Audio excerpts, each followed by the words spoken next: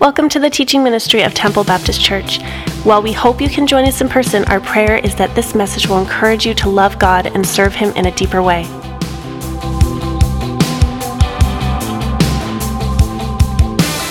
Well, good morning. I am Dave, and I am one of the pastors here. And this is kind of weird being down here. It's like I can reach out and touch you. It's kind of a new experience.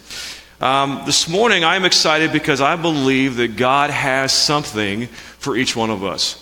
I do not believe that you're here by chance or coincidence. And the reason I know that is because God doesn't work that way. All right? He has you here for a reason. He wants to say something to you. And so my prayer is this, is that nothing would get in the way of that. Whatever happened this week, whatever's happening now, or even me. Because I really want all of us, including myself, to hear from God. Sound good? Well, let's begin with a word of prayer. I'll start off on the right foot, and then we'll dive into this morning. Dear Lord, thank you so much that you love us and that your love for us is never ending. And this morning we have sung praises to you because you rightfully deserve it. But right now we're going to open your word. And every time we open your word, you speak to us. We all believe that. And so this morning we pray that you would speak to us where we are at. Lord, I pray that we would have the ears to hear whatever you have to say to us. And not just the ears to hear, but the courage to live out what you're going to challenge us with this morning. Lord, I pray that you remove all the distractions, get me out of the way, because you are the potter and I am the clay. And I thank you so much for that privilege. In your name I pray. Amen. Now, I'm going to share something with you this morning, and it's not going to surprise you, especially if you know me, okay? But I am a huge Disney fan. I cry at all the movies. Don't laugh. I am. And I love everything about Disney. Been to Disney World a few times. In fact, I am so much a Disney fan that there have been times where my kids have been embarrassed by me. We have gone to Walt Disney World, and I am like a little kid in a candy shop, and my kids say, "Dad, you just got to grow up." And I'm like, "Never!" I love it, right? Now, here's the thing. One of my favorite Disney movies is Peter Pan. Anyone like Peter Pan? Come on, yeah, it's a good movie, right? And the reason I love it so much, I remember as a kid watching it on TV on The Wonderful World of Disney. Remember that show? It was on Saturday nights. And I remember what I would do is we would gather as a family, and I remember watching that show in particular. And it just brings back a lot of great memories. And this morning, what I've done is I have actually brought with me an actual copy of Peter Pan. Now, this is a great story. It is. It's full of adventure and action. On one side, you have Peter Pan and Tinkerbell and Wendy and Michael and John and the Lost Boys. On the other side, you have Captain Hook and Mr. Smee, and you have all the pirates. But here's what I want you to get. As great as this story is, it is not real. In fact, what do we call this? It is fiction, or it is a fairy tale. It's an amazing story that is simply made up. Now you're thinking, Dave, where are you going with this? I have a point, okay? Here it is. What blows me away is how many people equate this with this. You see, there's a lot of people out there today who believe that the Bible is a collection of a lot of cool stories. The battle between good and evil. But as great as these stories are, they simply believe that the Bible is a collection of fairy tales. Something made up by some very creative people. But here's the thing I want to tell you. It doesn't stop there, because some people believe the Bible is like a dictionary. Really boring, right? Have you ever tried to read the dictionary from front to back? Ever tried that? I did. I was a little kid. I was like, I'm going to try. Why do I want to try? Do you know how far I got? I got into a few pages. I never made it to B. Because I was like, this is so boring. But sometimes we look at the Bible that way, because what we do is this. We begin to read Genesis and Exodus. We get to Leviticus, Numbers, and Deuteronomy. We just check out. All right? Another thing is this, is some people see the Bible as an ancient book. It's got some cool ideas, but it is old and it's outdated, and it doesn't really relate to today. And finally, I've heard this, that some people see the Bible as a textbook. It's a bunch of rules to follow. And as long as you do the work, God will be good with you. And here's the thing I want you to get this morning. If you see the Bible one of those ways, listen to me, you will struggle reading it. You will. Now, what if the Bible is more than that? What if we're missing something? What if the Bible can actually change our life in a positive way? This morning, that's what I want to talk about. And that's what I want to challenge us with. So, I want to begin this morning by reading something from Jesus' life. And this happened really early in his ministry, right after he was baptized by John in the Jordan River. What happens is this, is Jesus goes out into the desert to pray and to fast. And while he is out there, he is tempted by Satan himself. And so if you got your Bibles or your iPads or your phones, I want you to turn to Matthew chapter 4. If you don't, it'll be on the screen, but I really want you to see this for yourself. We're going to read Matthew chapter 4, verses 1 to 11. And let me read it for you. It says this. Then Jesus was led by the Spirit into the wilderness to be tempted by the devil. After fasting for 40 days and 40 nights, he was hungry. And the tempter came to him and said, if you are the Son of God, tell these stones to become bread.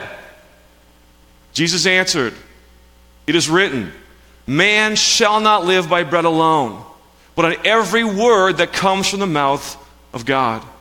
Then the devil took him to the holy city and had him stand on the highest point of the temple. I actually saw this point. It was pretty high. If you are the Son of God, he said, throw yourself down, for it is written, he will command his angels concerning you, and they will lift you up in their hands so that you will not strike your foot against a stone. Jesus said to him, it is also written, do not put the Lord your God to the test. Again, the devil took him to a very high mountain and showed him all the kingdoms of the world and their splendor. All this I will give to you, he said, if you bow down and worship me. Jesus said to him, away from me, Satan, for it is written, worship the Lord your God and serve him only.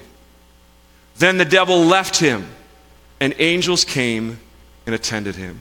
So get this, Jesus is in the wilderness, he is praying and fasting, and he is physically weak. He's physically weak. Now get this, Satan himself shows up. Let me tell you something, when you get tempted, it's not Satan tempting you. It's one of his demons, because Satan isn't omnipresent like God.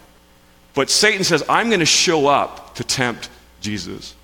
And now, what we see from this passage is we see how important the Word of God was to Jesus. Because in that moment of temptation, listen to me, it was crucial for his survival.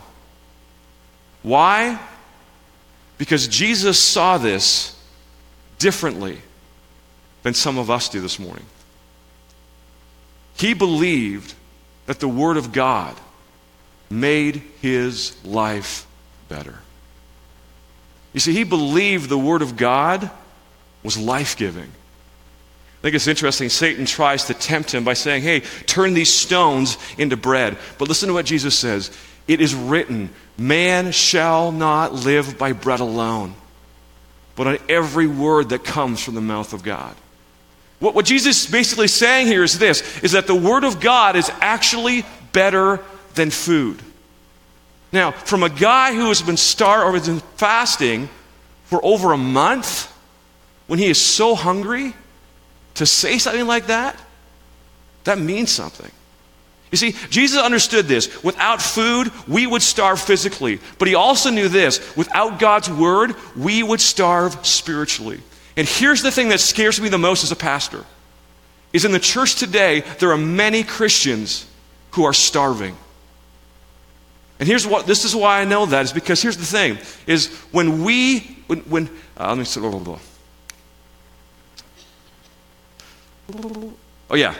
don't sense God's presence in our lives, it's usually because we don't see the importance of God's Word in our lives. And a lot of us don't sense God's presence because we're not in the world. Because here's the thing, is we don't really understand the life that the Word of God can actually give us. And so the first thing Jesus says is this, is that he understood that the Word of God was life-giving. The second thing he realized was this, is that the Word of God was alive for him. Listen to what Hebrews chapter 4, verse 12 says. It says this, "For the Word of God is alive and powerful. It is sharper than the sharpest two-edged sword, cutting between soul and spirit, between joint and marrow. It exposes our innermost thoughts and desires." Get this. The Bible is unlike any book you have ever read, because it's actually alive.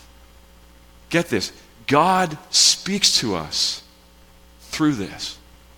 That's why you can read a passage 100 times, and the 101st time, you can see something different. You know, it's interesting, I prepared this sermon, I was practicing on Friday, and I went actually to prepare a talk for Northern, one of our high schools. And I read a passage that I had read 100 times, the parable of the sheep. And when I read it, God showed me something I had never, ever seen before. You know why? Because the Word of God is alive. It's not like any other book that we've ever read. That's why when at certain times God brings passages and verses to our mind that relate to the things we're going through. Why? Because it's alive. And so what I want you to get as well, it also helps us to decipher between God's truths and Satan's lies. In this story, Satan tries to deceive Jesus, but he can't. You know why? Because he knows God's word. And because he knows God's word, he is able to identify the lies from the truth. Now, here's the problem. If we're being honest this morning, a lot of us don't know God's word that well. And when you hear it, it's painful because you know it's true. And that is why we fall for Satan's lies all the time. Because listen to me, if you don't know the truth, lies will never be exposed. And so Jesus, the reason why the Word of God was so important to him was because it was life-giving. It was alive. This is the last thing I want to show you. Is for Jesus, the Word of God was protective. Do you notice in that story, every time Satan came to Jesus to tempt him, what did he do? He quoted God. Now, if anyone could have gone toe-to-toe with Satan and out-debated him, it would have been Jesus, right? He's the Son of God. But he doesn't, because Jesus found his protection in the Word of God. Now, what does Satan eventually do? What did he do? He fled. And we shouldn't be surprised, because the Bible tells us in James chapter 4, verse 7, listen to this. "So humble yourselves before God. Resist the devil," and what? "And he will flee from you." So here's the big question. How do we humble ourselves before God? Let me tell you. You read this, and you obey it. Because when you read this and you obey it, what you're saying is this, is God, you know best. The big reason we don't read this is because somehow in our minds we are thinking that we know what's best. Let me give you a newsflash. We don't. When you don't obey this, you go down paths that you do not want to go down. And Satan knows that, because he'll fill your head with lies. Listen to this. When we read the Bible, we humble ourselves before God.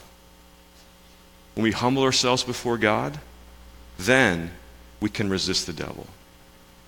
When we resist the devil, he will flee from us. He has no other option. In fact, that's exactly what we see here. Jesus humbled himself by obeying God's word. And because he obeyed God's word, he was able to resist the devil, and eventually the devil fled. And so here's the big idea I want you to get this morning. If this is what you walk away with, this is good. The Bible can make your life better.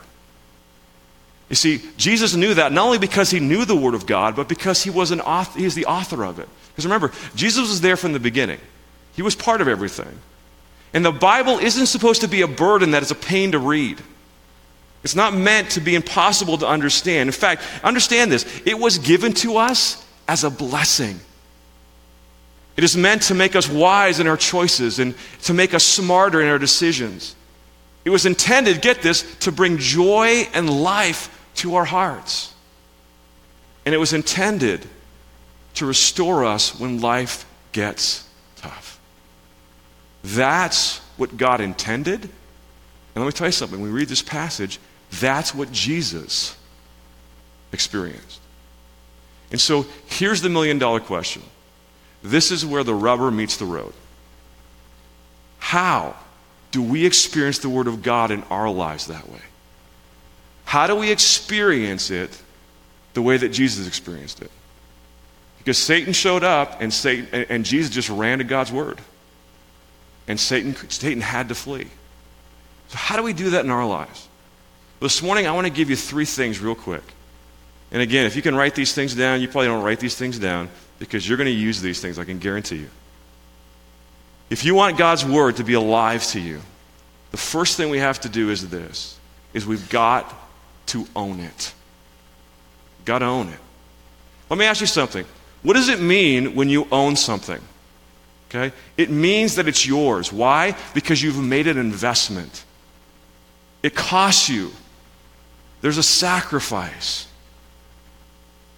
Let me tell you something. You will never own this if the only thing you do with it is have someone read it to you on Sunday morning. And I know when I say that it's a painful thing, but it's true. If the only time this is ever read to you is Sunday morning and you don't ever crack it yourself, there's no way you're going to own it. And the reason why is because, let's face it, let's just be honest, there's no investment. Right? It doesn't cost you anything. You know, one of the scary statistics that I have read as a youth pastor, and the reason I am still in youth ministry after 28 years, in fact, I think this week I've been here for 11 years. It's crazy. But the reason I'm in youth ministry is because I read the statistic about 15, maybe even 20 years ago, and it said this: 70 to 80% of teenagers who grow up in the church, our kids, will walk away from their faith when they go off to college and university. It's true. And the reason why is because they never own it. You see, the Bible was something that was read to them. They saw it as something made up or boring or outdated or just a bunch of rules, so it's so strict. And what breaks my heart is this, is they've missed the blessing because they never experienced God's Word the way it was intended to be experienced. But get this, our youth are not alone. Because unfortunately, sometimes they don't see it in their parents. Now, I'm going to tell you, I'm going to talk as a dad now, not as a pastor. You cannot expect your kids to own the Word of God if you don't do it yourself. Because if you tell them to do that and you don't do it, you are a hypocrite. And the one thing that I have noticed about teenagers is this, is they can smell hypocrisy a mile away. And so the thing is we have to own the Word of God. It's got to be real to us. You know, it's interesting. To own this, it means you have to spend time in it. You have to carve out time. It's interesting. I'll carve out time to watch Netflix. Just being honest with you. This is far more important. In fact, I've told you this before, that I think that the 2 toughest things we do is pray and get in God's Word. And the reason why is because this changes our life. And let me tell you something. Satan knows how powerful God's Word is. Even better than you. And that is why he will do everything and anything to convince you that you are too busy or too distracted to get into this. Because he knows the moment you open this and apply it to your life, then he's in trouble. And he will lose control in your lives.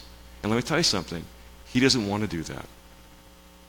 Because he knows if you use the word of God, what does he have to do? What does James 4:7 says? He's got to flee. He doesn't mind you going to church. He doesn't mind you singing songs. But he knows when you begin to pray on your own and you begin to get into this, he loses control, and that scares him. And that is why he will do everything in his power to make sure you don't own this. Jesus understood the importance of owning the Word of God, making it a part of you. So when Jesus was tempted, he automatically went to God's Word. He didn't have to go, oh, what was that verse again? Because it was a part of him. So the first thing, if we want to make the Word of God real to us, is we have to own it. The second thing I would say is this, is we've got to live it. Now, I'm going to make a confession this morning. There have been times where people will say things to me, and it's gone in one ear and out the other. Okay, anyone ever do that? Am I alone? Okay, it's me, okay? And here's the thing, if I'm being honest, it happens a lot with my wife. And it never ends well with me. It never does. I'm always but my wife will tell me something, and she'll say, can you do this for me? And I'm like, yeah, okay. One ear out the other. I don't do anything with it. I never act on it. And all I can say is this: it is always a recipe for disaster, right? See a lot of husbands nodding their heads. You know my pain, right? Here's what I want us to get this morning. We can do that all the time with God's Word. We can hear it. We can read it. But we never do anything with it. I know for a fact this morning, some of you will come and you'll leave and not do anything with it. We don't put it into action. We don't actually live it out. And I want you to listen to what Jesus says about that, because he actually talks about that to a bunch of Christians. These are not non-believers. These are Christians. In Matthew chapter 7, the verse is going to be up there. It says this: "Therefore, everyone who hears these words of mine and puts them into practice is like a wise man who builds his house on the rock. The rain came down, the streams rose, and the wind blew and beat against that house. Yet it did not fall, because it had its foundation on the rock." Now we stop there and go, oh, amen, that's great. But understand this, Jesus doesn't stop there, because he knows there are those who are putting into practice who are Christians, and he knows that there are those who aren't putting into practice, so he continues. He says, but. You always hate it when Jesus says but, right? But everyone who hears these words of mine and does not put them into practice is not wise. He is like a foolish man who built his house on the sand. The rains came down, the streams rose, and the wind blew and beat against that house. And it fell with a great crash. What Jesus is saying here is simply this: it is not enough to hear God's word and to believe it. That's important, but we have to live it out. Because this is what I've noticed, being a Christian for I don't know how many years now. What I've noticed is this, is when we live it out, that is when we experience God. And that's when we know that his promises are true. Being in youth ministry, I talk to students all the time, and I say, listen, they're like, oh, I'm not sure about this Christianity thing. I said, do you actually read this and live it out? Oh, no. I say, you know what? You got to live this, you got to read this, and you got to own this, and you got to live it out. And I've had students come back to me and say, whoa, do you know what happened, Pastor Dave, when I did this? Yeah, you experienced God. How did you know? Because that's what happens. You see, when you begin to experience God in your life because you live out his word, then he becomes real to you. Let's face it, if your relationship with God is not real, if you've never experienced him, then I don't know how you keep going. Because for me personally, the reason I will never walk away from my faith, even though there's things I don't understand, is because I can't argue with the times I've experienced God. You see, for me, my relationship with God isn't a relationship. It's a personal relationship. It's the difference. I can have a relationship with someone, and I can have a personal relationship with someone. And when we experience God, what happens is this, is it makes it personal. But You will never experience that unless you own it and unless you actually live it out. One more thing, and I'll be done. So, we've got to own it. We've got to live it. And the last thing I would say to you is this, is we have to share it. You know, we live in a hopeless world. But the exciting thing is this, in the midst of the darkness, God has given us a glimmer of hope. And the Bible is the story of that hope. A hope that is driven by God's deep love for us as he willingly allowed his one and only Son to die in our place for our sin.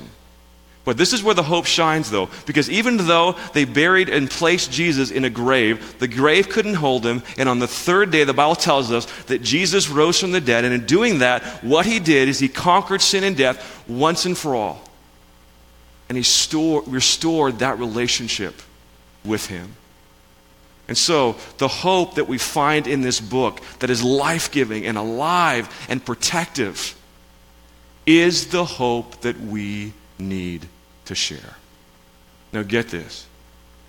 We don't share it by shoving it down someone's throat. We don't. We don't share it by staying on a street corner and yelling at people. I'm sorry, we don't. Jesus never did that. In fact, I love what Peter says.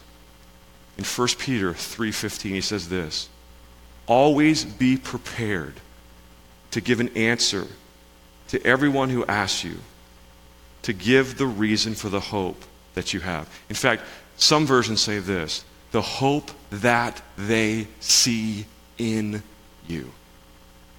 And so what Peter reminds us of is this, is that hope that we find in God's Word is not only shared by what we say, but more importantly, by how we live.